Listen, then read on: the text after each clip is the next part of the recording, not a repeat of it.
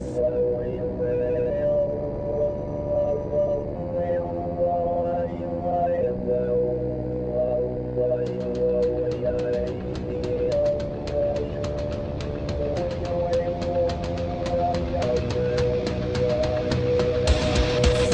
Politic Podcast, the show for normal Americans.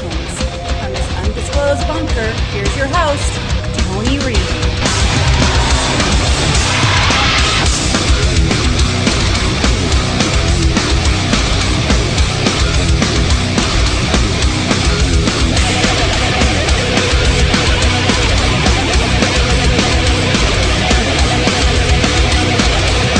And people were like, I was actually talking about with Eric Weinstein, and he was like, I mean, I can't vote for Biden. And he goes, I can't vote for Trump. And I go, I would vote for Trump before I'd vote for Biden, just because I think with Biden, like, he's gone. Like, he's gone. You're going to be relying on his cabinet, and I knew his cabinet would be this fucking sideshow of diversity, and which is exactly what it is. I mean, that one person who stole all the women's clothes, that Sam Brinton, we highlighted on the podcast yesterday, like, that's a diversity hire. You just said, oh, look at this. A man who dresses like a woman and has a beard and a mustache, but also wears lipstick. This is perfect for us. I don't give a fuck what this guy's good at or bad at. I don't give a fuck what their credentials are. This makes us look like we're inclusive. This makes us look like we're on the right side. So let's hire this person. And you can't have those kind of people running a Ben and Jerry's. You certainly can't have those kind of people running the fucking most powerful government the world's ever known. It's nuts. It's nonsense. What they've been able to do is introduce contentious issues to the forefront of the culture that prevent the kind of alliances that are necessary taking place. The reason that when I'm over here, I'm having conversations, in addition to the great privilege of coming on your show with, like, going on Bill Maher or going on to Tucker or Ben Shapiro, is because I feel like there's got to be a new conversation around politics. We can't just stay in these little camps. Now, I feel sometimes that Joe Biden is the perfect president for the time because he's like the perfect metaphor of what it is. This system is over. And for all of the talk of diversity, what have you got? You've got a career politician, white male, that's falling apart before your very eyes. It's telling you that it's bullshit. Yes. And that they'll put people in positions in order to carry that narrative, but for no other reason, because I don't truly believe that they deeply care about those ideas. And even if they do deeply care, the decisions they're making are decisions that are in alignment with the agenda of Raytheon, Lockheed Martin, with centralized banking authority. It's not going to change the world for any of them. They've managed to make ordinary American people hate one another, like on the basis of a 50-50 split. You can't criminalize half of a country and say that they're far-right fascists any more than you can say that, in my view, extreme leftists. These kind of issues oughtn't be what's determining how a country is run. And when they are the issues that determine how a country is run, the powerful run amok. The elites are able to pursue their agenda just fine.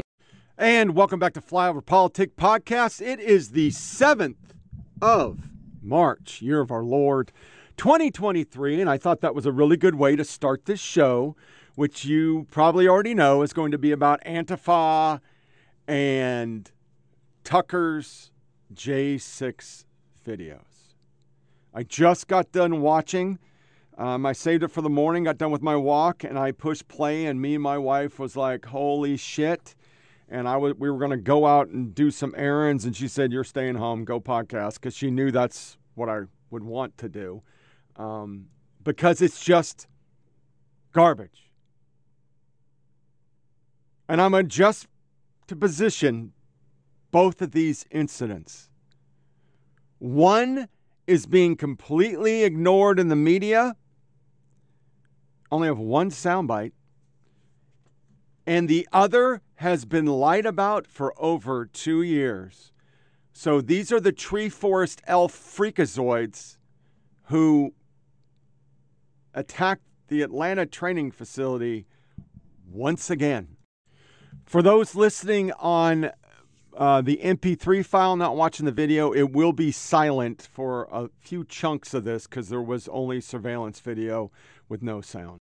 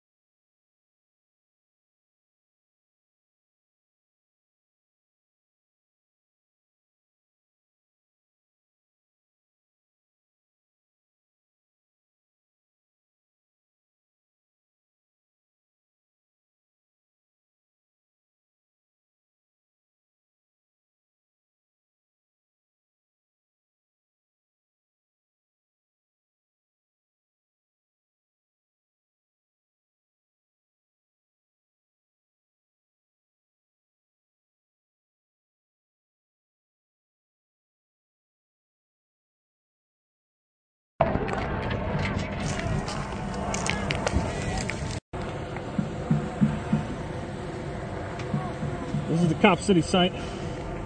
Construction vehicles are up in flames. It's like a trailer for the construction crew, about to be up in flames. Smoke bombs. Cops just seem to watch.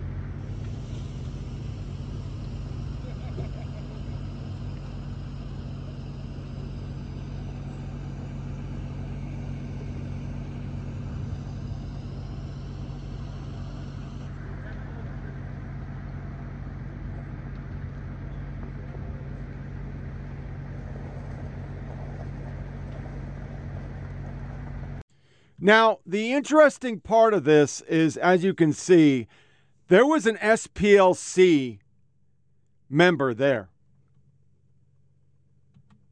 These people will not become like the QAnon shaman. You won't hear about them. But look at them. Those are the people, all out of town, by the way, who came in to destroy a center. They won't be national names. You'll never hear of them.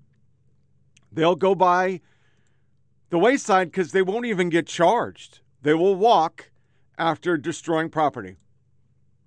I mean, they're getting covered as, charged with domestic terrorism, but it won't happen. SPLC, which labels you and me domestic terrorists for just having opinions on things. Every group, including black people, are white nationalists. They are part of this problem. They are part of the disease that is tearing America apart because we have two standards of justice. We have two standards of everything. If you're on their team, you're good. You're good to go. Burning equipment. That picture won't turn into a J6 picture. It won't be plastered. It wasn't even covered. And once again, you're going to get articles like this. This is a true fucking article from NBC. Arrested Atlanta Cop City protests raise concern over domestic terrorism charges. Critics of such laws, including civil rights groups, say they can be politicized and used against marginalized groups or those disliked by the government. Well, the government is Democrat and they dislike conservatives, ultra mega.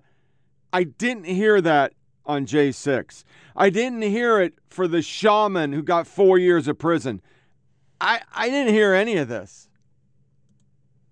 And being that everything is woke now, the FBI explicitly avoids counting Antifa and BLM violence as left-wing domestic terrorism, so it can manufacture political favorable statistics. It also lets them avoid the question of why groups like SPLC can get away with coordinating with domestic terrorist organizations. And remember, the FBI uses SPLC for most of their data. Everytown, PolitiFact, it's all connected. They're fronts for Democrats, and they get to label veterans groups. Anything that is non-progressive gets labeled domestic terrorism, white supremacy, white Christian nationalists. I got 2 sound bites on a coordinated attack from our media because it's the good guys burning shit once again. Now to Atlanta, the violence scene at the site of a police training center. More than 100 people clashing with police, nearly 24 people tonight charged with domestic terrorism. Surveillance video showing protesters tossing firecrackers and Molotov cocktails, setting equipment on fire. Tonight, at least 23 people have been arrested. Only 2 were actually from Georgia. ABC's Elwin Lopez in Atlanta for us. Tonight, nearly 24 people facing domestic terrorism charges after a violent clash with Atlanta police. This was a very violent attack. Officials say agitators, most from out of state, breached the construction site of a police training facility critics dub Cop City after splintering off from a peaceful protest. The crowd, some dressed in black, seen here launching what authorities have called a coordinated attack, hurling rocks, fireworks, and Molotov cocktails, setting equipment ablaze. When you throw Molotov cocktails, large rocks, a number of items at officers, your only intent is to harm. SWAT teams and police swarming the area. One officer seen taking a protester down with a stun gun. This was about anarchy, and this was about the attempt to destabilize. Environmentalists occupying the site, all in an effort, they say, to save the wooded area, also arguing that training facility would militarize police. In January, rioters smashed windows, setting a cruiser on fire. This just days after officials say activist Manuel Teran shot a trooper and was then killed by law enforcement. And tonight, some protesters accusing police in this latest incident of violating civil rights, saying in part that this, quote, reaffirms that this cop training facility should never be built.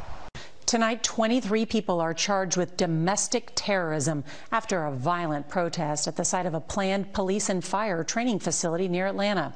Activists dressed all in black attacked the construction site and officers late Sunday with fireworks, Molotov cocktails, rocks, and bricks. The police chief says many of those arrested were from outside Atlanta, and their goal was anarchy. Alarming scenes outside Atlanta where police say they faced a coordinated attack by rioters at the site of a planned police training facility. Tonight, more than 20 people are charged with domestic terrorism. Blaine Alexander has late details. In Atlanta, a chaotic clash. Atlanta police released this video that they say shows rioters throwing fireworks at officers and setting construction vehicles and a trailer on fire. In the end, 23 charged with domestic terrorism. You throw Molotov cocktails, large rocks, a number of items at officers, your only intent is to harm. Police call it a coordinated attack by violent agitators. Of the 23 arrested, only 2 are from Georgia, while protesters say it all started at a family-friendly music festival and that officials used excessive force to arrest some who were not involved. All of it centered around a planned public safety training center that opponents have dubbed Cop City. The planned site is right here, 85 acres just outside of Atlanta, a training facility for both Atlanta police and fire. Now, officers have been stationed nearby, but they say they're going to increase their presence in the coming days. Officials tout it as a way to improve community policing. This is where your community and neighborhood watch programs will learn how to keep your neighborhood safe. But critics say it will do just the opposite. 90 acres of the forest are going to be destroyed right away to build Cop City. So we see this as a further militarization of the police. This is the latest flashpoint in a fight that has stretched well over a year. In January, a protester was killed. A Georgia State Patrol trooper injured. Breaking overnight, chaos in Atlanta. More than 100 people clashing with police with explosives and Molotov cocktails. Fire and chaos. Authorities saying more than 100 people used the cover of a peaceful protest to carry out a coordinated attack on police officers at the so-called Cop City. This was about anarchy. What we know this morning as the FBI gets involved. We're going to begin with the overnight riot in Atlanta. It erupted outside a police training facility with explosives and Molotov cocktails thrown at officers. This is the Defend the Atlanta Forest movement, and they have events scheduled all week. They're mostly environmentalists who've been trying to save a wooded area and have argued that the new training center would militarize police. Police in Georgia this morning say they were attacked in a violent protest at the construction site of the new Atlanta Public Safety Training Center. They say protesters who had just left a nearby music festival threw explosives and Molotov cocktails at police officers and set equipment on fire. Authorities say there were more than 100 people and that this was a coordinated attack. This new police center was approved by both Republicans, Democrats across the city and state, white, black, and brown. Breaking overnight, violent clash. Protesters in Atlanta attacking officers and damaging property at the construction site of a police training center. Dozens arrested after what's being described as a coordinated criminal attack. It happened at the future site of a police training center. Overnight in Atlanta, a chaotic clash between protesters and police, all on the site of a planned police training facility. Police point to a group of what they call outside agitators, saying they left an event nearby, changed into black clothing, and mounted a coordinated attack on construction. And to show you how butt blind we are and why CNN has such low ratings, this is what they were airing during the time. An interview with Dr. Biden. She's not a... Were you able to keep tabs on him when he was... Did you communicate? Text, through text? Through text. Was he texting you on the train? Well, he was... no, he wasn't texting me on the train. But, it was in the back of my mind. And so, I was kind of aware that he was, safe, and I just said a lot of prayers. Yeah. Have you had the chance to talk to him about this trip yet? Oh, yeah, we've spoken a couple times and FaceTimed, and so, yeah, and he looks great. So he doesn't look tired, or, yeah. How often do you guys FaceTime? I don't know, a couple times a day. Even if you're just in D.C.? Or when you're traveling? Well, I'm traveling. I'm at work. Yeah. He calls a lot. Does he call you more, or do you call him more?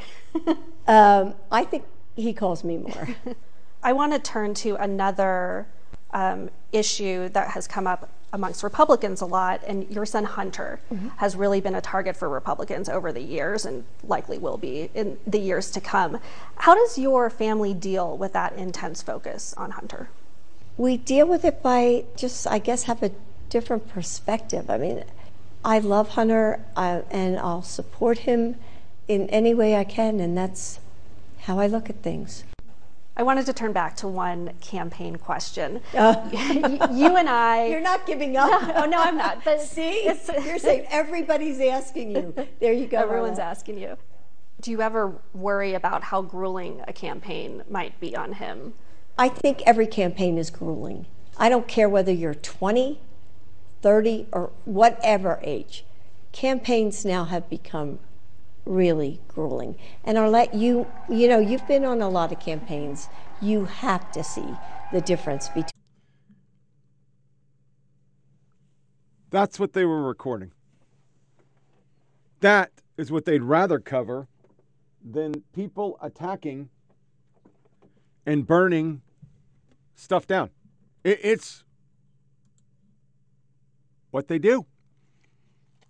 Mostly peaceful protesting. So we get the Tucker tapes, and this first one is going to be him talking about it. And everything he's about to say is 100% true. The real crime, they will tell you again and again, is not what happened on Election Day 2020. The real crime is what happened 2 months later on January 6th, when Donald Trump led an insurrection against the duly elected American government.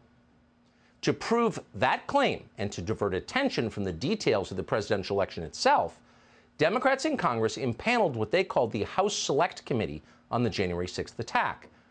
The point of that committee was to prevent Donald Trump from running for president again. In December of last year, committee members voted unanimously to refer Trump to the Department of Justice for criminal prosecution. Mission accomplished. But what the committee did not do was explain what happened inside the Capitol on January 6th. 3 weeks ago, thanks to the new Republican Speaker's office, we gained access to thousands of hours of surveillance video that help answer that question. The January 6th committee had access to this very same tape and watched much of it. But as we're about to show you, committee members lied about what they saw and then hid the evidence from the public as well as from January 6th criminal defendants and their lawyers. That is unforgivable. Whatever you think of Speaker Kevin McCarthy, he rectified that crime, and we are grateful that he did. Before we show you the tape, a few words on the process. Our producers had unfettered access to the Capitol surveillance video. Neither the Speaker's office nor our bosses at Fox News interfered in any way with our investigation. Of the 40,000 or so hours of tape, most of it turned out to be irrelevant.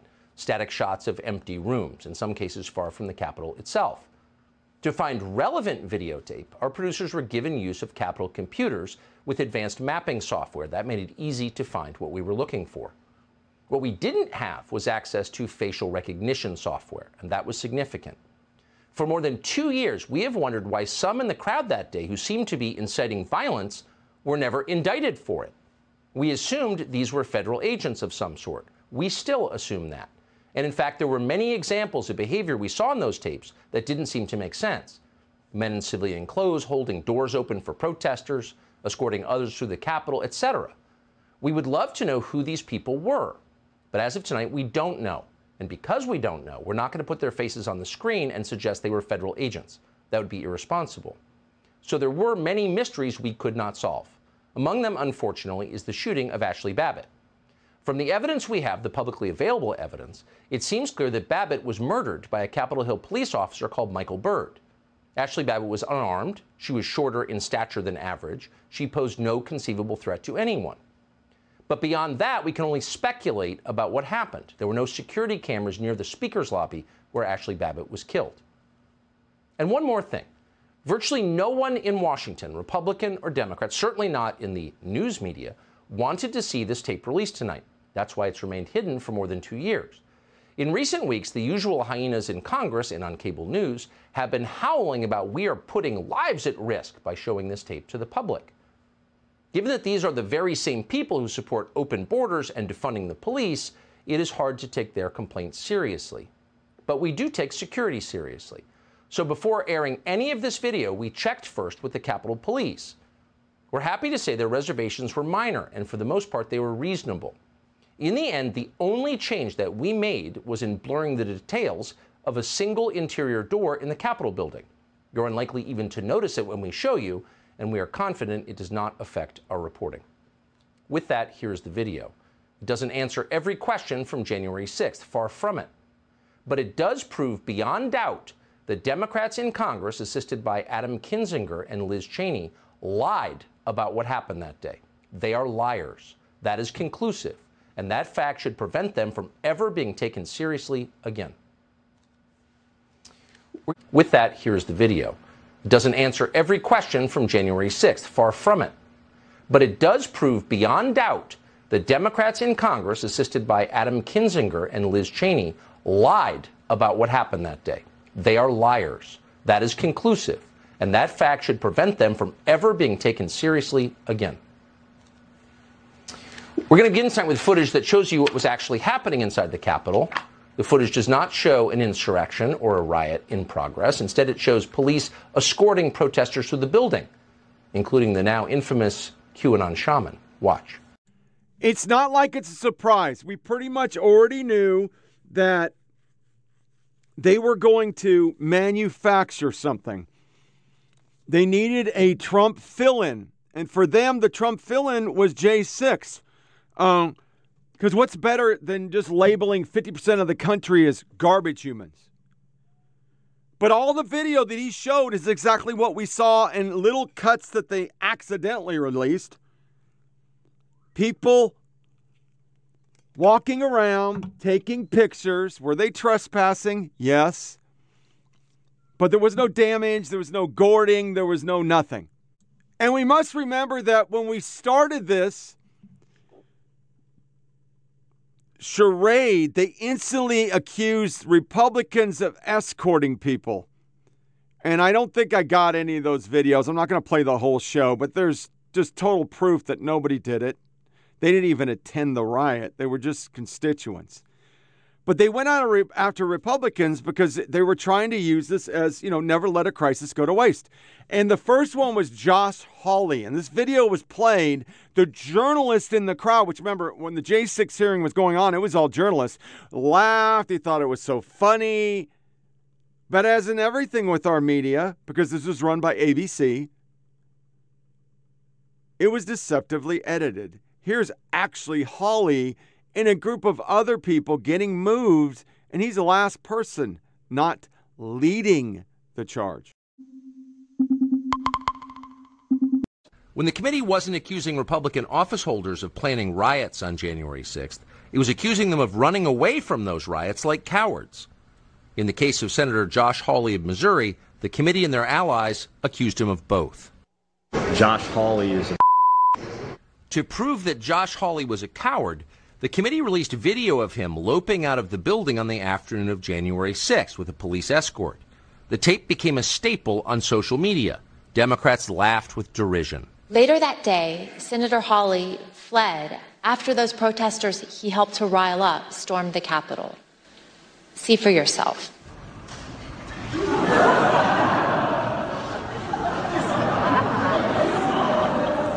But in fact, the surveillance footage we reviewed shows that famous clip was a sham, edited deceptively by the January 6th committee. The clip was propaganda, not evidence. The actual videotape shows that Hawley was one of many lawmakers being ushered out of the building by Capitol Hill police officers. And in fact, Hawley was at the back of the pack. The coward tape was a lie, one of many from the January 6th committee. One of many is for certain. Thomas Massie serves in the Congress. He did then, he does now.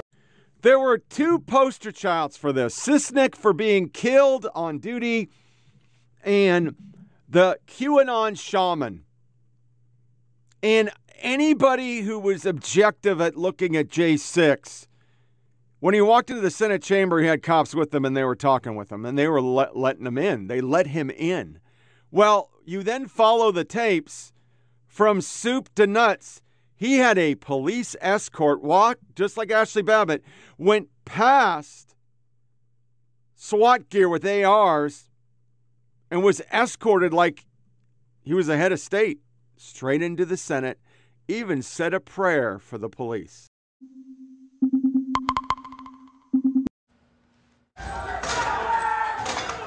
These are the pictures you've seen of January 6th. They're familiar because they've been playing on a loop on every media outlet in America for the last 2 years. There's a reason for that.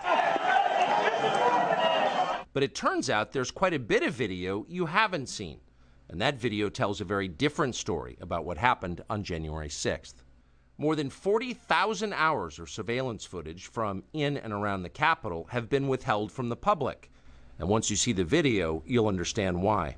Taken as a whole, the video record does not support the claim that January 6th was an insurrection. In fact, it demolishes that claim. And that's exactly why the Democratic Party and its allies in the media prevented you from seeing it. By controlling the images you were allowed to view from January 6th, they controlled how the public understood that day.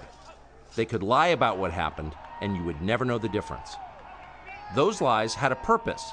They created a pretext for a federal crackdown on opponents of the Uniparty in Washington. Our office wanted to ensure that there was shock and awe, that we could charge as many people as possible. The first thing you notice from viewing the full video record of January 6th is just how many people entered the Capitol building that day. Hundreds and hundreds of people, possibly thousands, over the course of about 2 hours. The crowd was enormous. A small percentage of them were hooligans. They committed vandalism. You've seen their pictures again and again. But the overwhelming majority weren't. They were peaceful, they were orderly and meek. These were not insurrectionists, they were sightseers. Footage from inside the Capitol overturns the story you've heard about January 6th. Protesters queue up in neat little lines. They give each other tours outside the Speaker's office. They take cheerful selfies and they smile. They're not destroying the Capitol, they obviously revere the Capitol. They're there because they believe the election was stolen from them. They believe in the system. Here's the man you've heard referred to as the QAnon shaman outside the Senate chamber. These are not rioters. These are people who wandered over from a political rally. We will not let them silence your voices. After the rally, they walked down Pennsylvania Avenue, where organizers had secured a federal permit to hold a legal rally on the grounds of the Capitol. I know that everyone here will soon be marching over to the Capitol building to peacefully and patriotically make your voices heard. Once at the Capitol building, things began to get chaotic. Capitol police officers fired tear gas into the crowd. A few at the front of the herd broke windows. Someone opened the doors, and many hundreds of others just walked in. They're going to make that the story. Of course, they did make it the story.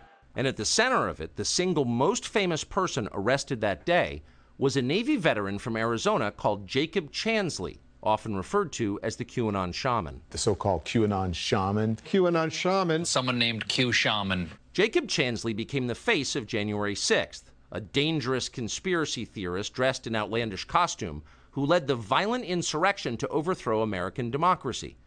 For these crimes, Chansley was sentenced to nearly 4 years in prison, far more time than many violent criminals now receive. What did Jacob Chansley do to receive this punishment? To this day, there is dispute over how Chansley got into the Capitol building. But according to our review of the internal surveillance video, it is very clear what happened once he got inside. Virtually every moment of his time inside the Capitol was caught on tape. The tapes show that Capitol Police never stopped Jacob Chansley. They helped him. They acted as his tour guides.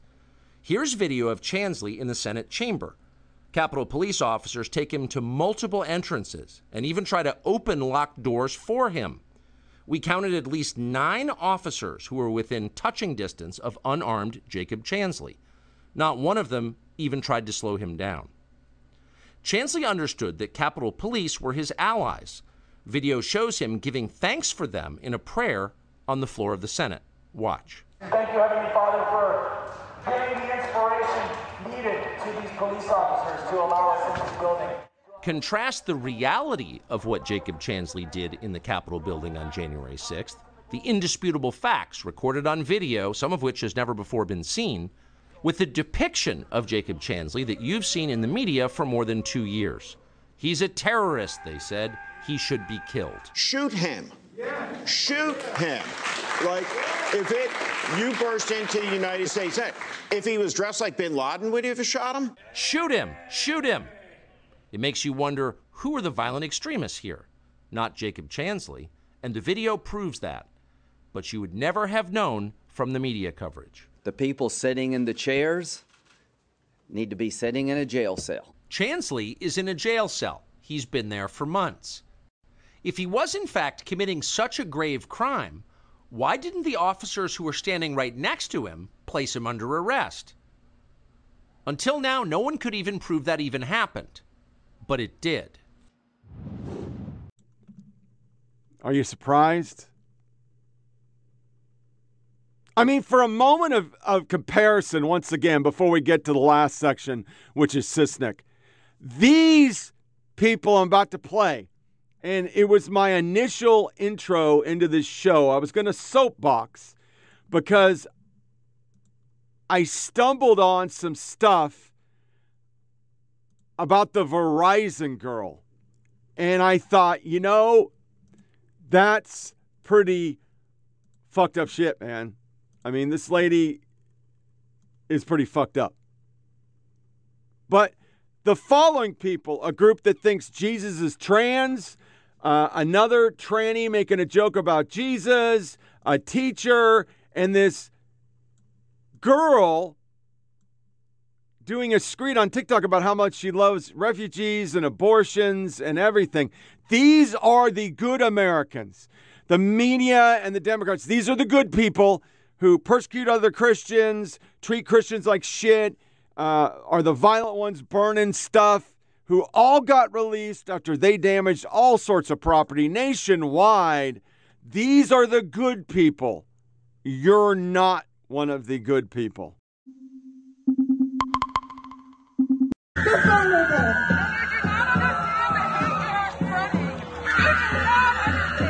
you don't play into the trans agenda, you're cast out as a bully. Because queer people, LGBTQIA+, predate any idea of God.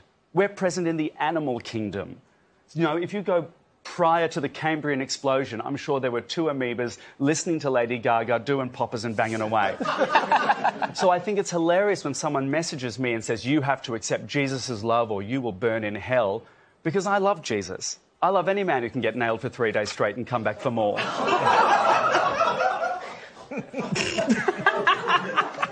Got a question, Walt? Not about that, no. He didn't understand any of that. It's fair. I spoke very quickly. A lot of people were asking in the comments of my last couple of videos about my anchor charts, so I'm going to take a minute to show you guys what I was talking about. Anchor chart is kind of just a teacher fancy word for poster. So here you can see a couple of other anchor charts that I have for mindfulness. And then there at the top are my anchor charts about my pronouns. It says, my name is Mix Cogdill. My pronouns are Z, Zem, Zir, and Zirs. How to refer to Mix Cogdill. Mix C is my teacher. Z is multilingual. Students practice and speak Spanish with Zem. Zir hobby is learning languages.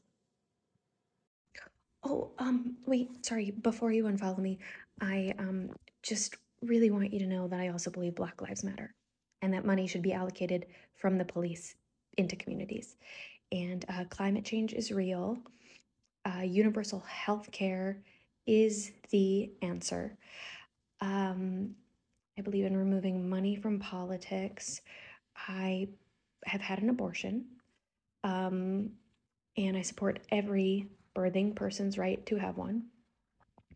And what else? Oh, refugees are welcome here. I've been working for about the past 8 years to make sure that refugees feel safer and have more of what they need in the world. Also, I believe people are inherently good inside, and Hi, my name is Milana Weintraub, and I'm an actress, comedian, performer of sorts, and I'm a refugee. My family came to America in 1989 from the Soviet Union to escape religious persecution, and we settled in Los Angeles. The only thing I knew that was different between me and my American friends is that my American friends had parents who could help them with their homework. Mine were just figuring out English themselves. So at 4 years old, I worked as the translator for my parents in exchange for them giving me life. Even though my parents couldn't help me, they always knew someone who had a kid that could help me. So I knew for math, I called Mariana. For biology, I called Joey. For literature, I would actually have to read the book. It was kind of like a system that we had. It was a network. It was a community. And as I got older and I met more people, my community kept growing. I learned that my community is actually the world, and that the people that you think are so different from you are actually just people that you haven't met yet, because when you do meet them, you realize that we're all pretty much the same. We all come from the same ape people. We all are trying to avoid pain, trying to pursue love and pleasure, and trying to be safe. I went to Lesbos to volunteer with the refugees last fall, which is a tiny island that's receiving 2,000 to 3,000 refugees a day. I remember seeing a man get off a raft and touch safe land for the first time in I don't know how long, but he kissed the ground. And it made me think about how lucky we are to not have to think about our safety. Those are the democratically elected Americans. People who don't know what their gender is, people who think anybody who doesn't agree with them should be sent to re-education camps, people who think that the media is awesome. 100%. In fact, they're the people that think Chuck Todd is a conservative. Those are the good people. You're not the good people. And the Sisnick thing, we knew from jump it was a lie. They labeled the following video. It was labeled Sisnick. They knew he wasn't killed outside. But the media, the President of the United States, the Vice President, every Democrat carried the lie that Sicknick was gored with a fucking fire extinguisher. And the funniest thing about all this is not it's sad the guy died of a stroke. They martyred a Trump voter because that's the only person they could find that they could use as a martyr. Several police officers in the meantime. But Brian Sicknick should not be reduced to a prop for the political ambitions of the Democratic Party. He was a human being. The facts of his life matter, including how he died. To this day, media accounts describe Sicknick as someone who was, quote, slain on January 6th. The video we reviewed proves that is a lie. Here is surveillance footage of Sicknick walking in the Capitol after he was supposedly murdered by the mob outside. By all appearances, Sicknick is healthy and vigorous. He's wearing a helmet, so it's hard to imagine he was killed by a head injury. Whatever happened to Brian Sicknick was very obviously not the result of violence he suffered at the entrance to the Capitol. This tape overturns the single most powerful and politically useful lie that Democrats have told us about January 6th. And it was indeed a lie. The January 6th committee knew perfectly well that Brian Sicknick was walking normally through the Capitol, lied about the police officer they claimed to revere. If they were willing to do that, then their dishonesty knew no limits. And as you'll see in a moment, their dishonesty did know no limits. New surveillance video in just a minute, including new reporting on Ray Epps and what he was doing there and what he told investigators he was doing there and how it's contradicted by the video evidence. But first, to assess what we just saw, Charlie Hurt of the Washington Times joins us now. Charlie, thanks so much for coming on. Great to see so you. if you think, and you just really got a feel for Brian Sicknick, who's passed away, and you've got to wonder about anyone who knew that he was not murdered by the mob, but they've claimed it anyway for 2 years. And it takes a very low kind of person to do that, to lie about a man's death like that for political advantage. And this tape proves that's exactly what they did. No, these people are truly sick. You think you know how sick they are, and then you see something like this, and you realize that there is truly nothing, no body, no event, nothing that they won't exploit. And as Joe Biden said, oh no, this is also about white supremacy, and nobody comported themselves worse than the press did on this day, and of course in the years afterwards. And the best example of it is to look at the degree to which so many people in the press are so upset that you got the tapes and that you're going to release the tapes. I've never heard of this. I've never, in all of my life, I've never known a press that didn't want information to be released. That's what we have been fighting for since the invention of the printing press. And now we have all these people. They're so committed to sort of the big lie that the government tells that they'll do anything, including denigrating the name of a good police officer and trying to hide the truth in order to sort of prop up this propaganda. The deadly insurrection is one of them. The other one that they love to talk about is the armed insurrectionists. And I remember at the time asking reporters at the time, why do you keep calling these people armed insurrectionists when there's no evidence that anybody used any arms against it? And they said, well, they had flagpoles.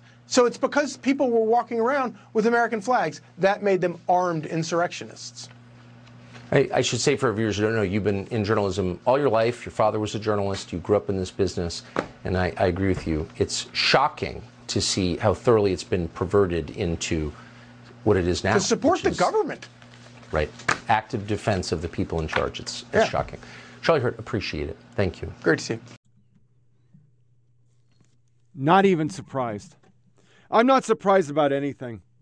Because the day of, every media outlet starts running armed insurrection. To date, they've been proven there were no arms on the ground. You couldn't get there. They had metal detectors. He's the president of the United States.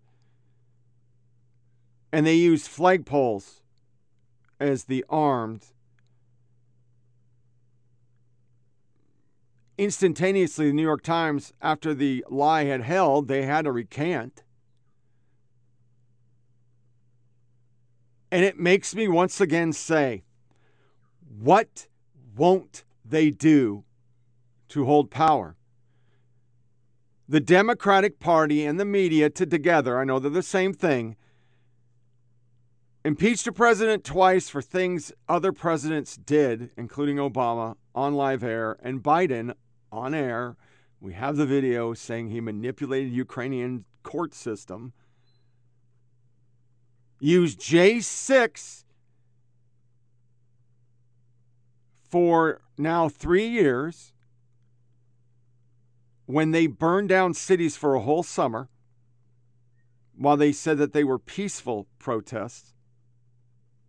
They rigged an election by changing 80 voting laws and letting people just mail in votes without signature and address verifications.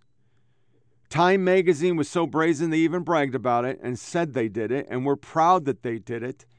They rigged a midterm by suppressing that the President of the United States, once again, had bad info that our media wouldn't talk about. They wouldn't talk about Hunter about 2020. They wouldn't talk about documents for 2022, but they talked about Trump the whole time. I mean, our media is so fucking brazen. This is CNN, the most trusted name in news, talking about mentions of Trump on Fox. You know, look, as you pointed out, Jim, that's an unscientific poll. But let me give you some scientific numbers that we've sort of seen over the last few months, dating back to last year, and the trend lines that we've seen. Look at this. I think there are two things to take from this graphic. Number one is that Donald Trump's poll numbers fell from June to October of 2022, when he was at 52%, to 41% immediately following the election, right? That's not a big surprise. A lot of Trump-backed Republican candidates did poorly in the midterm elections, and I think Republicans turned against him, while DeSantis rose from 23% to 31%. But look what's happened in the first 2 months of this year. What have we seen? We've seen Donald Trump kind of rise again from that 41%, then he's to 43% in January, then to 44% in February, and his advantage over Ron DeSantis, which was 10 points at the end of last year, has now risen back up to 15 points. It's not the same level that it was in the middle of last year when it was about 30 points, but still 15 points is higher than 10 points. And Jim, there's nobody else who's anywhere close. Everybody else is in the mid to maybe high single digits. So at this particular point, Donald Trump is the favorite for the Republican nomination in 2024. That's just what the numbers say, Jim. And there doesn't seem to be anybody at this point, maybe Ron DeSantis, who is anywhere near front-runner status at this point. And Harry, correct me if I'm wrong. You know, how often do candidates polling like Trump right now win the primary? I mean, he did this back in 2016, where he was pretty far out in front for much of that process and ended up being the nominee. So for folks who were saying, oh, it's early, and that's true, or, oh, you know, somebody else might knock him off that pedestal. I mean, that might not happen. I mean, Trump may run the table this entire process. Yeah, you know, Jim, I'll point out that Trump is actually in a stronger position than he was during this point in 2024, or excuse me, in the 2016 season. But more than that, here's what I'll point out. I will point out that people in Trump's position have won about 75% of the time in competitive primaries since 1972. Now, when you have someone in Ron DeSantis' position and someone in Trump's position, people in Trump's position have won about 2/3 of the time, a little bit less. But still, 2/3 of the time to 75% of the time is pretty gosh darn good. So at this particular point, look, is Trump the heavy favorite? No, but he is the clear favorite. And that's what I think I would take away from the numbers we were just looking at, Jim. And Trump won I covered the Trump campaign in 2016. He won that nomination, crowding out his opponents for press coverage. How is that looking now? I mean, if you look at the way the CPAC has been covered, we're looking at video right now, people walking around in Trump 45 T-shirts. We were showing hats earlier that said that he won, which of course is not the case. It just seems to be all Trump all the time almost in the Republican Party right now, when you look at the coverage. Yeah, I mean, look at the Fox News mentions over the last few months. What do we see? We see that Donald Trump is far and away getting the most mentions on Fox News. Look at that, over 2,000. Ron DeSantis' just 721 from January to February of 2003. And more than that, Trump is picking up an increasing share of the mentions. So it's not just that he's well ahead, but he's actually gaining. And to me, this is the exact formula Trump wants to sort of crowd out the competition and maintain the poll number leads that he currently has. All right, Harry Enten, great stuff as always. Thanks so much. We appreciate it. Thank you. How fucking hypocritical can you be? You can't go to media and not have on the front page at least 3 Trump stories. The op-ed pages, the New York Times, WAPO, CNN, MSDNC are all Trump all the time. Every weekend, MTP does a Trump story. They have ignored trail derailments, the mental fitness of this president, the documents that they never got raided, but Pence and Trump did. I mean, fuck me. What won't the media lie about? I was just blocked by Brian Seltzer because I asked him, what about COVID? You said it was a conspiracy. Where is your tweet? He blocked me because he knows I'm right. Just COVID, if you take it out of politics, the Democrats initially said you weren't going to take the vax because Trump made it and he couldn't get it done.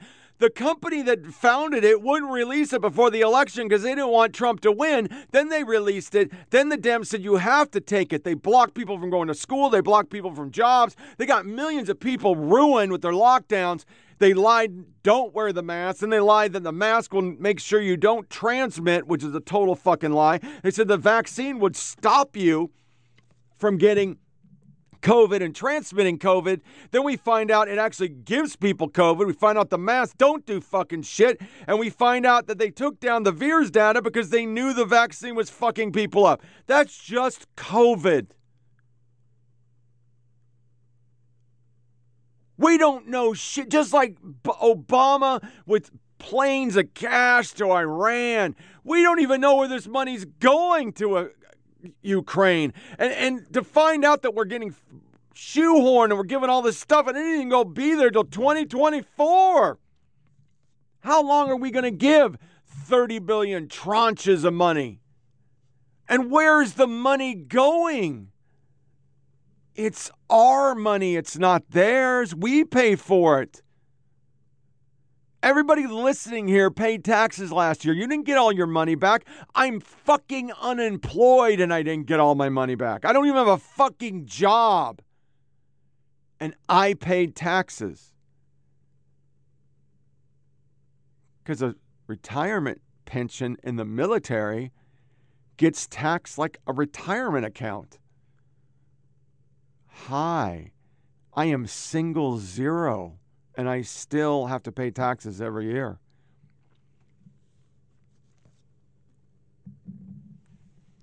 If you take anything from this, I don't give a fuck. It was Tucker who got the information. I don't give a fuck.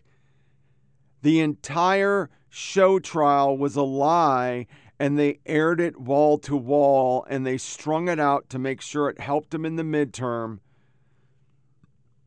Media conducted it, produced it, and now they won't even cover Hunter Biden laptop, COVID, FBI. Do you really think those Antifa guys are going to go to jail? No. The DOJ is still going after pro-life people, Christians, Catholics, parents. They're the terrorists. So more to follow on this. I'll keep capturing it just so I can rant about it. Let's do our top 6. First one's Michael Knowles. This is pretty fucking hilarious because Democrats actually say we need to be re-educated, exterminated. The president said MAGA needs to be exterminated. And the media said he was talking about the idea, not the people. Well, Michael Knowles said that the transgender ideology needs to be eradicated, and everybody says he meant the people. There can be no middle way in dealing with transgenderism. It is all or nothing.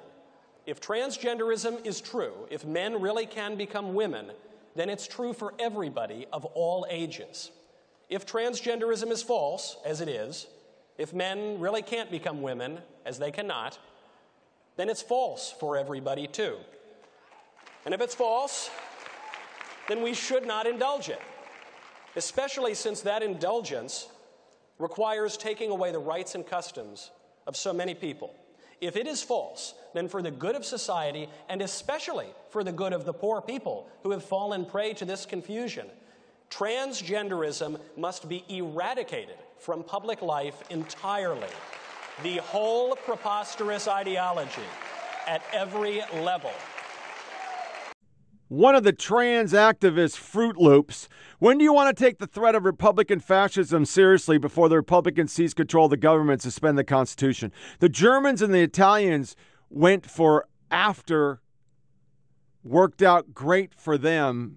That's not English. Across the country in our federal legislature, Republicans are introducing bills that ban the Democratic Party, give the death penalty to women who get abortions, and abolish key government agencies that protect and defend our national security. Oh, that's a fucking lie.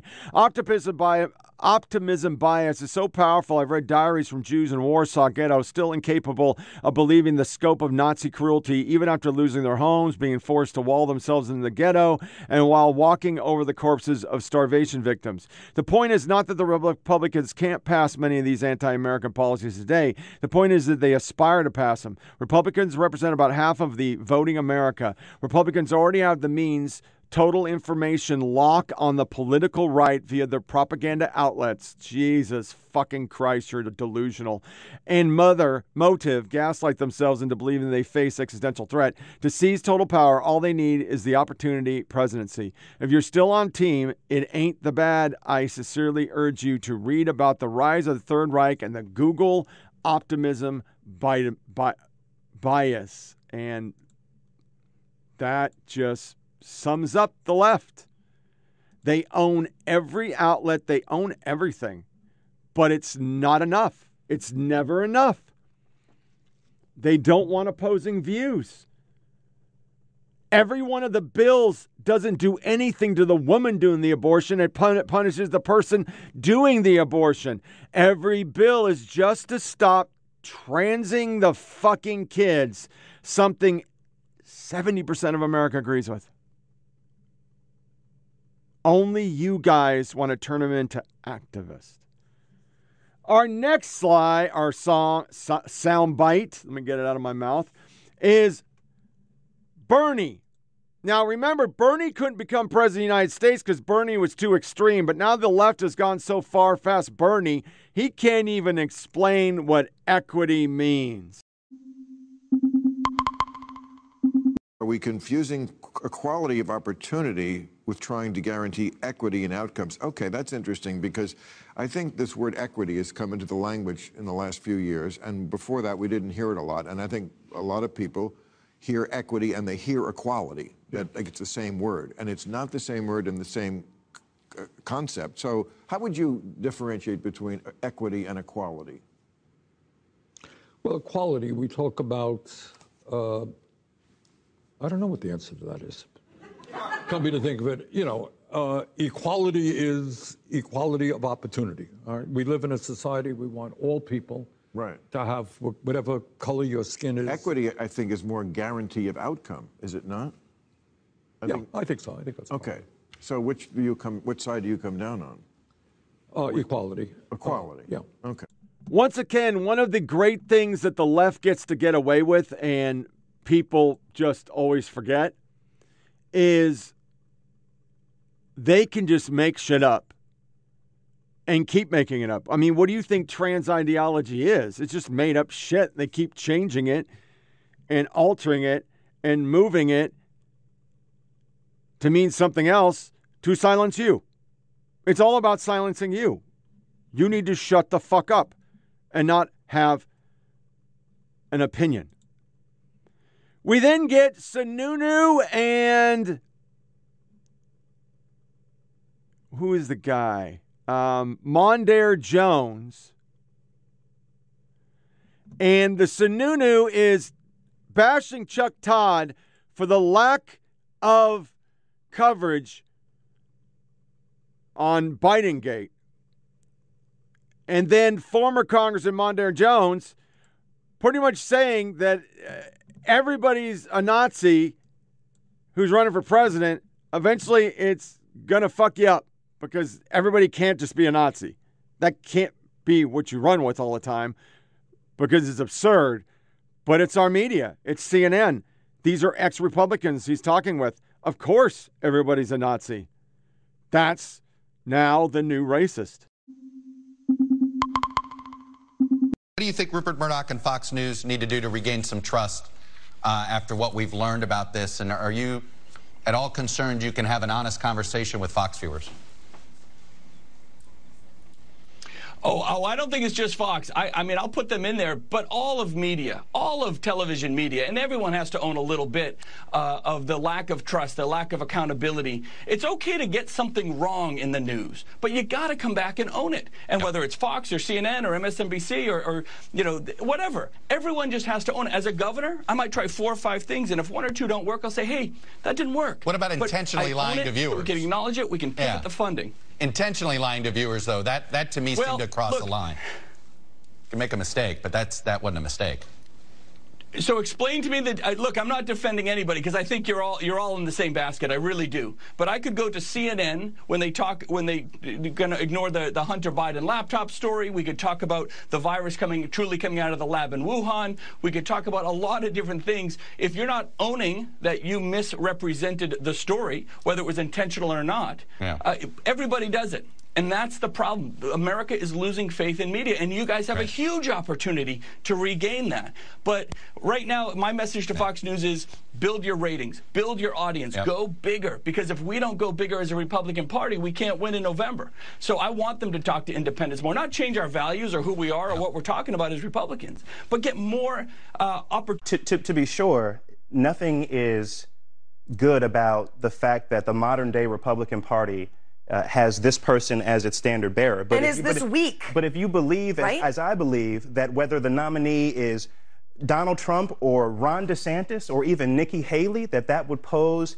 an existential threat to democracy itself, which is what we have seen with the opposition to voting rights and the election denialism and so many other things, then you're happy that Donald Trump will be the easiest person to defeat on that side. You say that now. I believe we're hearing what's going to happen. It doesn't matter who the Republicans nominate. That person's going to be called everything that they would call Donald Trump. Whether it's DeSantis or anybody else, Democrats always do this. George W. Bush, Mitt Romney, John McCain, Donald Trump.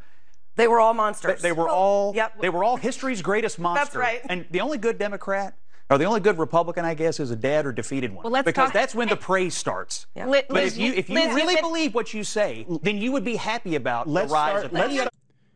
And our final, because we didn't do really 6, because we have a bunch inside these little chunks, or tranches, the Biden administration. We are going to play a montage of CPAC is evil. Betschloss with the Mussolini, Asian lady. It's actually white Christian nationalism is actually anti-black.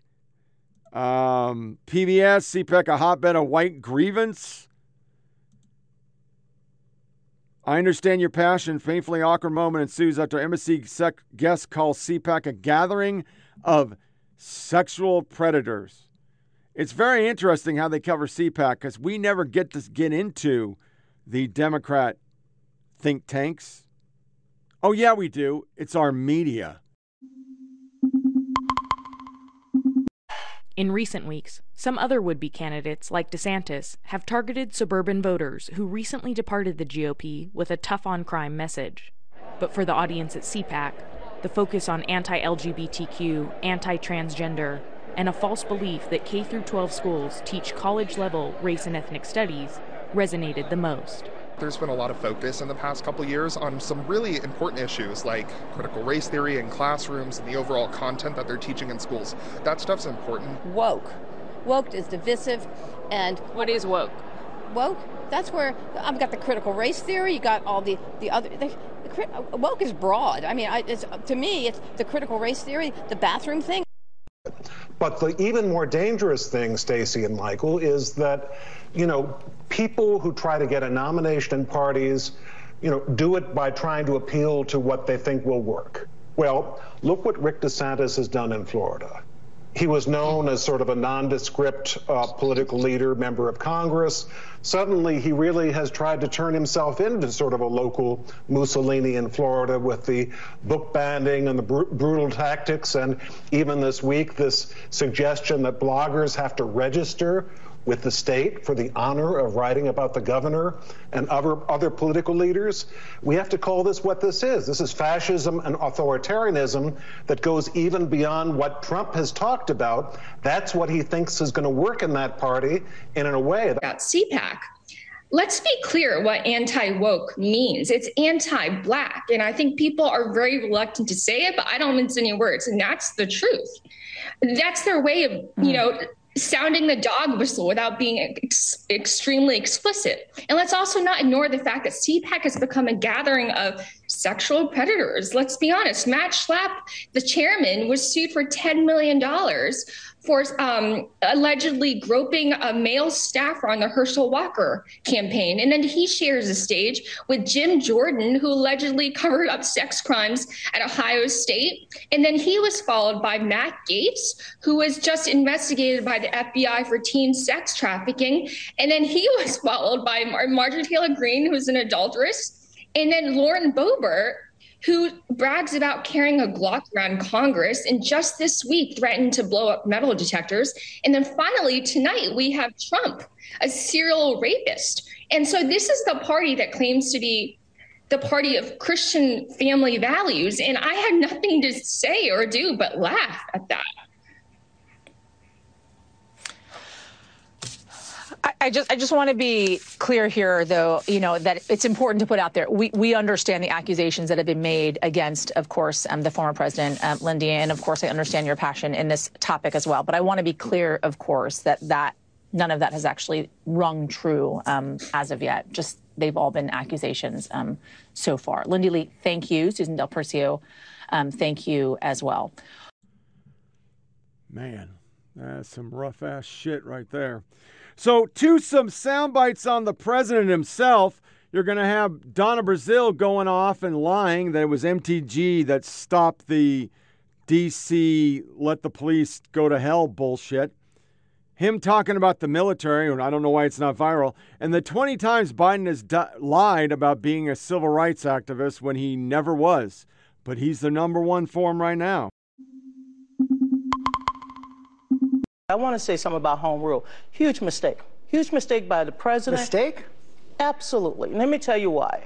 I sat down because Chris Christie told me about this a couple of months ago. The D.C. Code is old. It was written in 1901. In some areas, there are no penalties for sexual assault. There's only 3 months when you beat up a police officer. So while I understand that some Republicans want to show they're tough on crime by beating up on the District of Columbia, we deserve statehood. We deserve to get it right. And this was a process that took 16 years. It was evaluated by criminal justice experts. It was evaluated by the D.C. Council and the D.C. residents.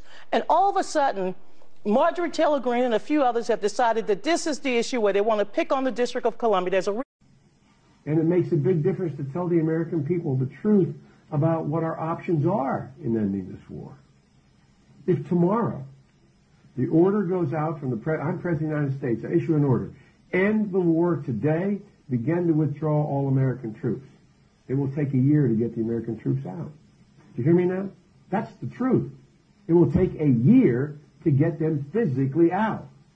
Now, if you leave all the equipment behind, you might be able to do it in 7 months. And you leave those billions of dollars of weapons behind, I promise they're going to be used against your grandchild and mine someday. When I marched in the civil rights movement, I did not march with a 12-point program. I marched with tens of thousands of others to change attitudes. and we changed attitudes. He lied to voters, according to the New York Times, quoting aides of Biden's, about having marched in the civil rights movement. I got involved in the civil rights movement. I got involved in desegregated movie theaters. They organized voter registration drives. From the time I got involved as a high school kid in the civil rights movement. But I was a kid involved in the civil rights movement, desegregating restaurants and movie theaters in my state. From the time I got involved as a kid in the civil rights movement. Sit-ins and desegregating restaurants. And I got involved in the civil rights movement just as a kid. And that's why I got so deeply involved in my community with the civil rights movement. When I sat in black churches on the east side of Wilmington getting ready to, and by the way, next to two Jewish rabbis, getting ready to go out and desegregate movie theaters in Delaware. I come out of the civil rights movement. I start off in the black churches and we'd go from there to desegregate movie theaters. For real, I got involved in the civil rights movement. From the time I've been 18 years old, I've been involved in causes from the civil rights movement. Got involved in the civil rights movement and desegregating restaurants, that kind of thing. Coming out of the civil rights movement and being involved in the Jewish community as a kid in the civil rights movement. I got involved in the civil rights movement and getting ready to go out and desegregate restaurants and movie theaters. That's what got me involved in civil rights as a kid. I got very engaged, in my case, in the civil rights movement. Quote, more than once, advisors had gently reminded Mr. Biden of the problem with this formulation. He had not actually marched during the civil rights movement, and more than once, Mr. Biden assured them that he understood and kept telling the story anyway. That is really, really weird. This headline is from The Atlantic. Why is he attacking democracy? Because he got involved with the police. They're the same people that said the closing argument for democracy was to elect Joe Biden. So, what does he have to do? In Selma, Biden says voting rights remain under assault. Oh, really? So here is his speech, a CNN hit and an MSDNC hit with Reverend I Hate White People Sharpton. Tomorrow I will be in Selma, Alabama for the 58th anniversary of Bloody Sunday. It's hard to believe. Just 3 years ago, I walked the Edmund Pettus Bridge for the last time with my late friend, Georgia Congressman John Lewis, who was there at the original march in 1965, at the beginning of a long life of public service. He had already been an organizer and a freedom rider. But back in March of 2020, the pandemic hadn't even started. George Floyd was still alive, and the 2020 election was still months away. A lot has changed since then, but at the same time, we're still fighting some of the same battles that were raging when Congressman Lewis was still alive. President Biden will be on hand tomorrow to call for new protections of voting rights that are under attack in many states across the country. In just a few hours, President Biden will travel to Selma, Alabama to commemorate 58 years since hundreds of young Black activists, including the late John Lewis, courageously marched across the city's Edmund Pettus Bridge and into history. They were brutally beaten and tear-gassed, all for the right to vote. This visit marks Biden's third trek to Selma's annual remembrance, but it is his first as President of the United States. And ahead of today's speech, he used the White House's bully pulpit to send a clear message about history. It's important to say from the White House for the entire country to hear, history matters. History matters, and Black history matters. Look, I can't just choose to learn what we want to know. We learn what we should know. We have to learn everything, the good, the bad, the truth, and who we are as a nation. As I come here in commemoration, not for show, Selma is a reckoning. The right to vote, to have your vote counted, is the threshold of democracy and liberty. With it, anything's possible. Without it, without that right, nothing is possible. And this fundamental right remains under assault. We must remain vigilant. In January, I signed the Electoral Count Reform Act, to protect the will of the people and the peaceful transfer of power. But we know that we must get the votes in Congress to pass the John Lewis Voting Rights Advancement Act and the Freedom to Vote Act. I made it clear I will not let a filibuster obstruct the sacred right to vote, the right of any other right to vote from there. And that's why we follow the words that you all have, the words of Dr. King. He said, give us the ballot, we will place judges on the bench who will do justly. Led by Justice Ketanji Brown Jackson, and more black women appointed to the federal appellate court than every other president in history has done. We're about to do that. That's the well they'll always go to. It's always about voter suppression, even though they're rigging the vote so that people can vote without doing anything correctly, including signatures. So that'll take us into a military corner really quick.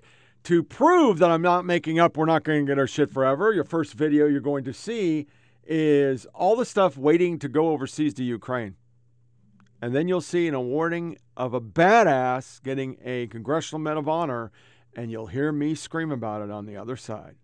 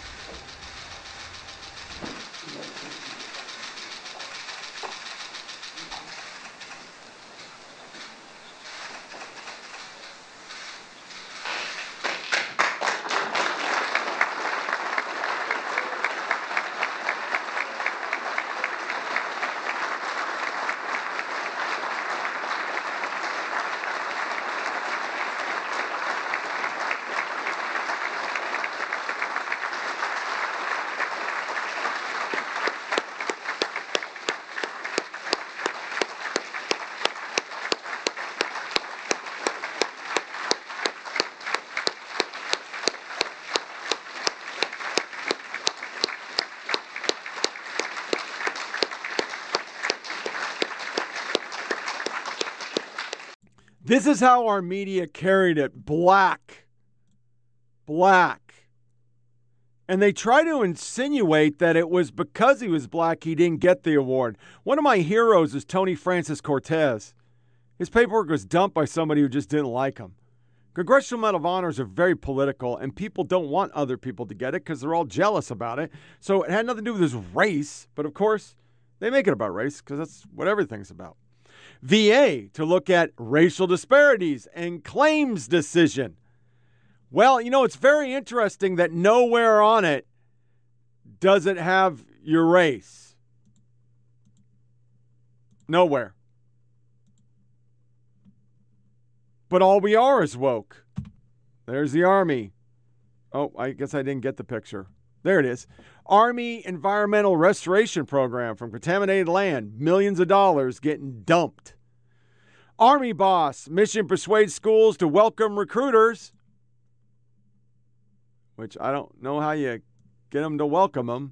Veterans and others who helped in Afghanistan evacuation honored at White House. Isn't that fucking sad that they had to honor them because they couldn't do their own damn job? An Air Force captain was court-martialed for hanging up the phone, but it didn't actually go to court-martial because, let's be honest, it's not a thing. And then something I missed was that Tom Cotton was a Rakkasan, and there was dispute about him saying he was a Ranger. Well, he was Ranger qualified, and here's him defending himself. Senator, I just have a few seconds left, but I do want to try to give you an opportunity to straighten something out.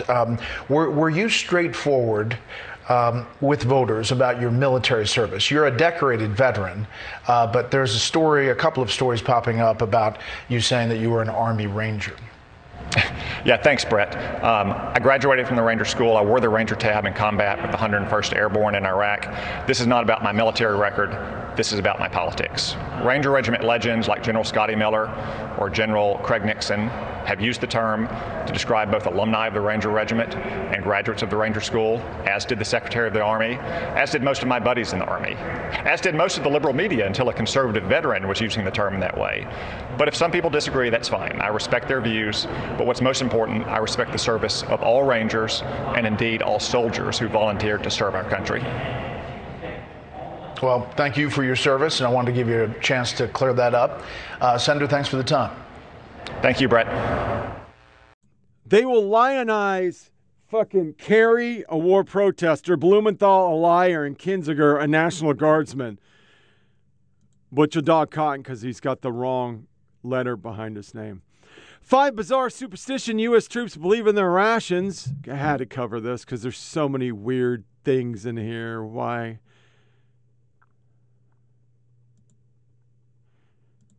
Oh, I got to log in. That's weird. Here we go. Black-eyed peas. This is one of the oldest food-related superstitions. It dates back to the Civil War. Legend has it the Union troops raided a Confederate food supply during Sherman's March to the Sea, but left the black-eyed peas. Maybe the Union thought they were gross. No matter what the reason, the rebels felt the peas were lucky, mostly because they actually got to eat some food. The luck of the black-eyed peas evolved since then, with some believing you have to eat exactly 365 of these beans, yes, they're beans, to get a good luck year.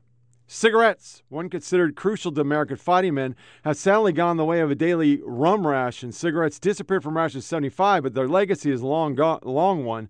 For as long as they were included in saying among U.S. troops was never light 3 cigarettes from the same match. Ham and lima beans. This is a dish the U.S. military actually thought troops could enjoy eating, so it was included in both C rations and MREs.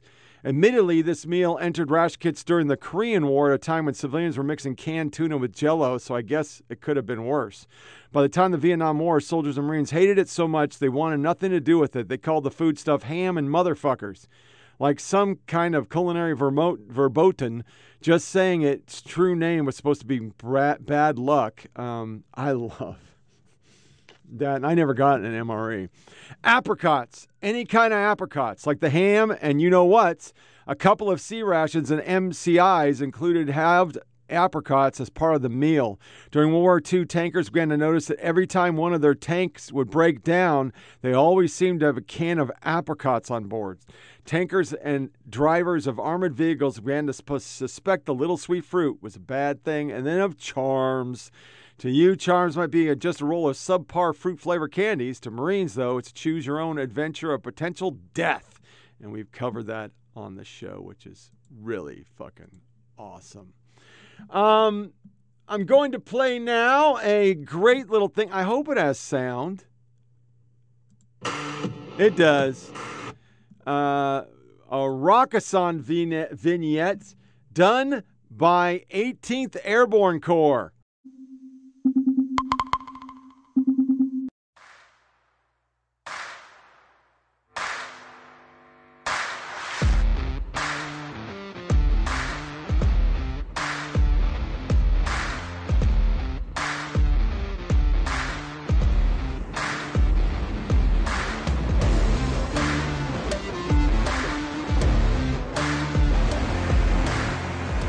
So today we're out here at Port Charleston. Our unit, 3rd Brigade, is getting ready for JRTC.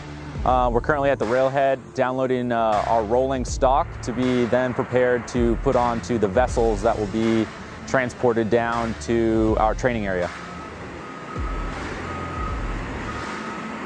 So I think this Seadri is a great opportunity for our unit to test its preparation skills and its readiness development as we kind of look ahead into training that we have into the future.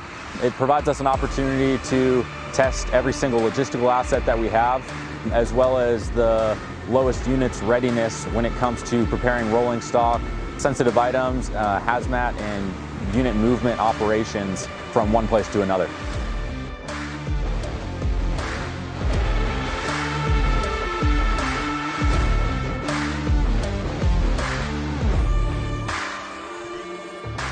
And last but not least, before we go into This Is America, you know, they don't want to address the fact that nobody wants to be in a woke military, and when the media only covers the trans soldiers and nobody else, it's not very good and something people don't want to sign up for anymore. So they're deciding to dig back in the well, and they're going to reenact or initiate Be All You Can Be as their slogan. It will take you into our This Is America, the worst video I saw this week, and it's pretty self-explanatory when you see it.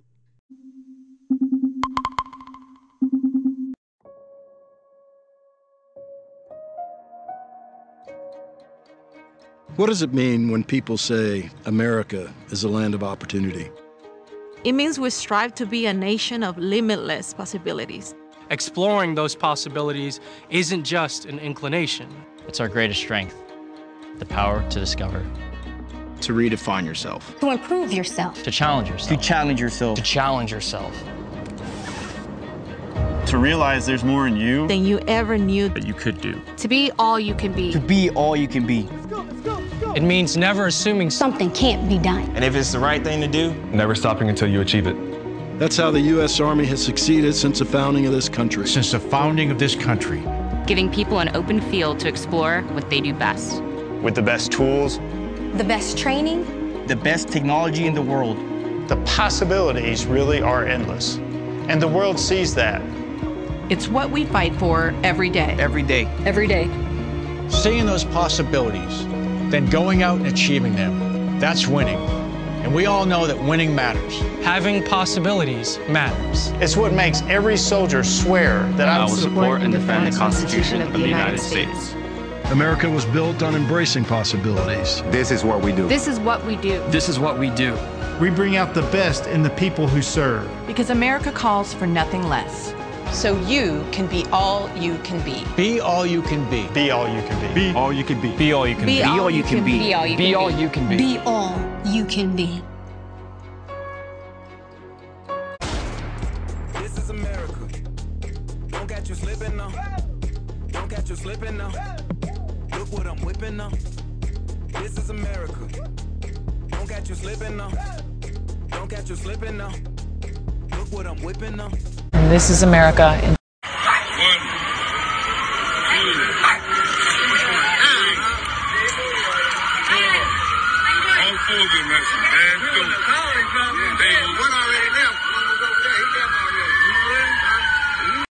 That was San Francisco, and those are three simultaneous ODs, one street. And it says everything you need to know about liberal cities. It kind of sums up the podcast. These people are good. They're not going to have hearings. There's not going to be an Antifa hearing to go over all the cities that were destroyed, the federal buildings, the police precincts. None of that's just going to be reviewed.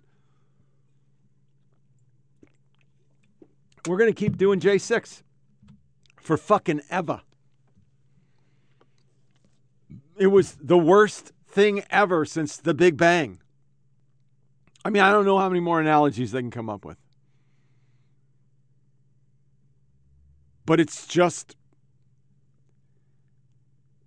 not surprising when you see the Tucker videos. I mean, it was pretty obvious. If there was armed insurrectionists, if they were killing cops, they would have played the video, but they never did. And once again, nothing about J6 was good.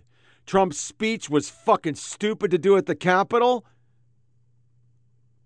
I don't fault anybody who went to the rally, because whether people want to agree or not, the majority of Americans, including Democrats I've talked about, thought the election was pretty fishy with 81 million votes, and we stopped counting at the same time because of water breaks and suitcases. Once people saw that, they go, oh, this is kind of squirrely. Even the movie that I can't get my hands on where they show all these mules, I think it was 22 mules or 200 mules or whatever the fuck it was called.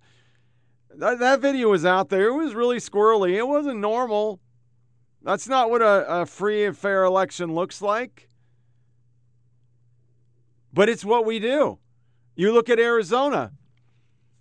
Nobody wanted that lady winning. So what happened? Well, the paperwork didn't work and the machine tabulators broke, and they knew it. They designed it that way because with the mail-in, same-day vote doesn't matter. They don't want same-day vote because it's considered mostly Republicans. So they're getting their votes, fuck you. And most of these polling stations are run by Facebook, for fuck's sake. So they don't fucking care. They just don't fucking care. So it wasn't smart, but it wasn't the worst day since 9/11, January or December 7th, 1940-1, or any of these other, Battle of 1812. You name their analogy, it wasn't bad, and it wasn't an armed insurrection. It wasn't even an insurrection. They didn't try to overthrow. It was a disorganized bunch of jackasses that have proven part of them were Antifa, part of them were FBI agents, and they did a really poor job. But the crux of it is nobody secured the Capitol. They knew it was coming. The police chief, the only one that's objective in the Washington, D.C. Police Department, said he kept asking for help. They kept saying no, and Nancy Pelosi brought a fucking film crew the day of. She wanted it to be documented so she could say, I'm going to punch him right in the face.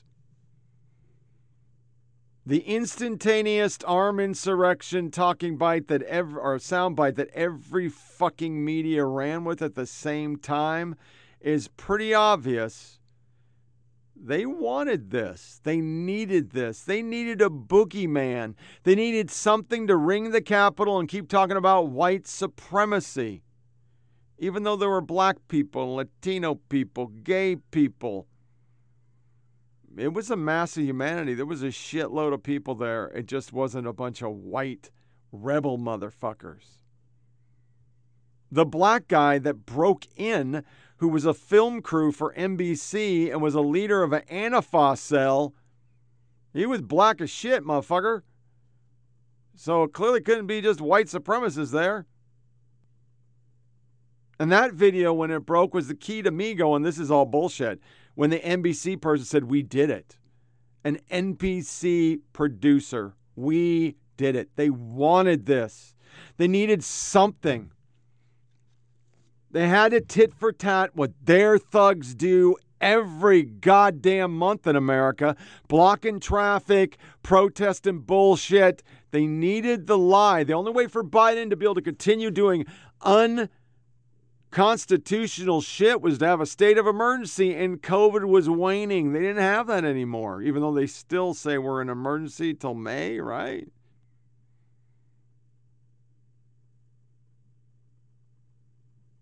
It's not surprising.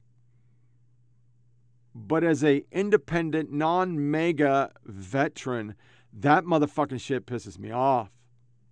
I am so sick of the lies out of the Democrat media cabal, from Russiagate to Biden's laptop to Biden documents to J6 to the 2020 election to the 2022 election. I mean, if you haven't watched some of the videos from the court hearings that failed to indict anything because they don't want it to go to court, for Arizona, it's shocking. Obama tested the waters of rigging elections with the IRS thing.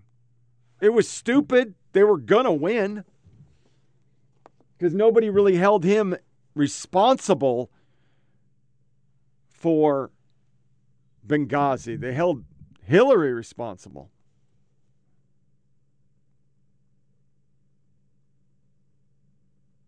They were going to win, but they didn't think they're going to win, so they rigged it. But you go back to 2016, and it's blatantly obvious every institution we have is woke. They let Hillary get away with fucking a shitter server. The media let her get away with calling Latinx now is what they call them. They call them taco bowls there. Taco bowls. That's kind of racist. It's our media. They believe everything they're spouting because they believe you're evil. You don't do what they say. You don't vote the way Chuck Todd tells you to vote and Brian Seltzer.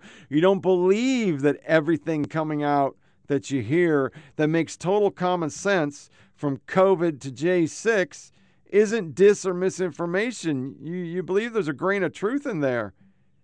And when the media and the Democrats suppress so much information and Twitter gets involved and Facebook, it becomes glaringly apparent what you're getting fed is a lie. It's obvious it's a lie.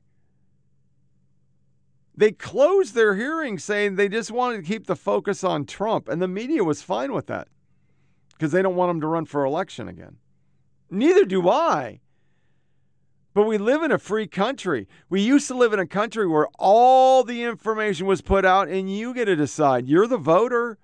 You're supposed to be in charge. But it's clearly obvious since they lost a 2016 election when the most qualified candidate ever to run for president didn't win, you're no longer in charge. They can't trust you. So they must rig it all. They must cook the algorithms. They must make sure things that come into feed have context. They must have fact checkers that work for them to say everything that's true now is a lie. It's like we said how many people got lost jobs, lost social media status for saying J6 was full of shit. And now we see the video that they wouldn't release because it went against their agenda. Holy shit, they were right. They were fucking right. It was a dog and pony show. They just needed a boogeyman. They lost the best boogeyman they ever had. Because it's waning now. They're going to keep blaming Trump, and they're going to keep, like that stupid video I played about mentions. They mention Trump on CNN and MSDNC, ABC, NBC, and CBS more than they ever mention Biden. They ignore Biden because they know Biden's not good. He's mentally not well. He doesn't articulate good, but he's a good fucking front Trojan horse to get all the woke shit they ever wanted. They get it through him. He's just an old man. And they believe that people look at him and go, well, if he thinks it, it's got to be true. But if you're a free thinker and you actually do just a little bit of research and go around Google, CNN, MSDNC, and the mainstream networks, you find the truth. And the truth is usually the exact opposite of what we're being told by the cabal. A democracy can't function like that. It just won't work. Eventually, right-wingers are going to start doing what left-wingers do. Of course, it'll be covered. It'll be horrible. They'll get convicted. But things will get out of hand. Once you feel that you're not, or you feel you're disenfranchised and you don't have a say, you become desperate. The left does it because the media and Democrats say it all the time. That's all they ever say. They're still saying Georgia's got voter suppression and they had more people vote than they've ever had. The laws that they passed made it easier to vote. The Don't Say Gay bill was what the constituents wanted. The woke bill is what the constituents wanted. The abortion in the red states are what the constituents want. But the more you say that those are taking people's rights away and you ratchet it up, the more violent the left gets. Because that's all they have to get the people to vote for them. Because even they know their policies don't do shit. They don't fix 3 ODs on the same sidewalk at the same time. So this wraps up another episode of Flyover Politic Podcast. Share with your family and friends. Go to Flyover Politic on SoundCloud, on Rumble 482467, and go to foppodcast@gmail.com to tell me to go fuck myself. Disconnect from all your devices. Don't give the yeah-yeahs. We'll go with a 10 March, year of our Lord, 2023 podcast. Until then, thanks for listening and take care.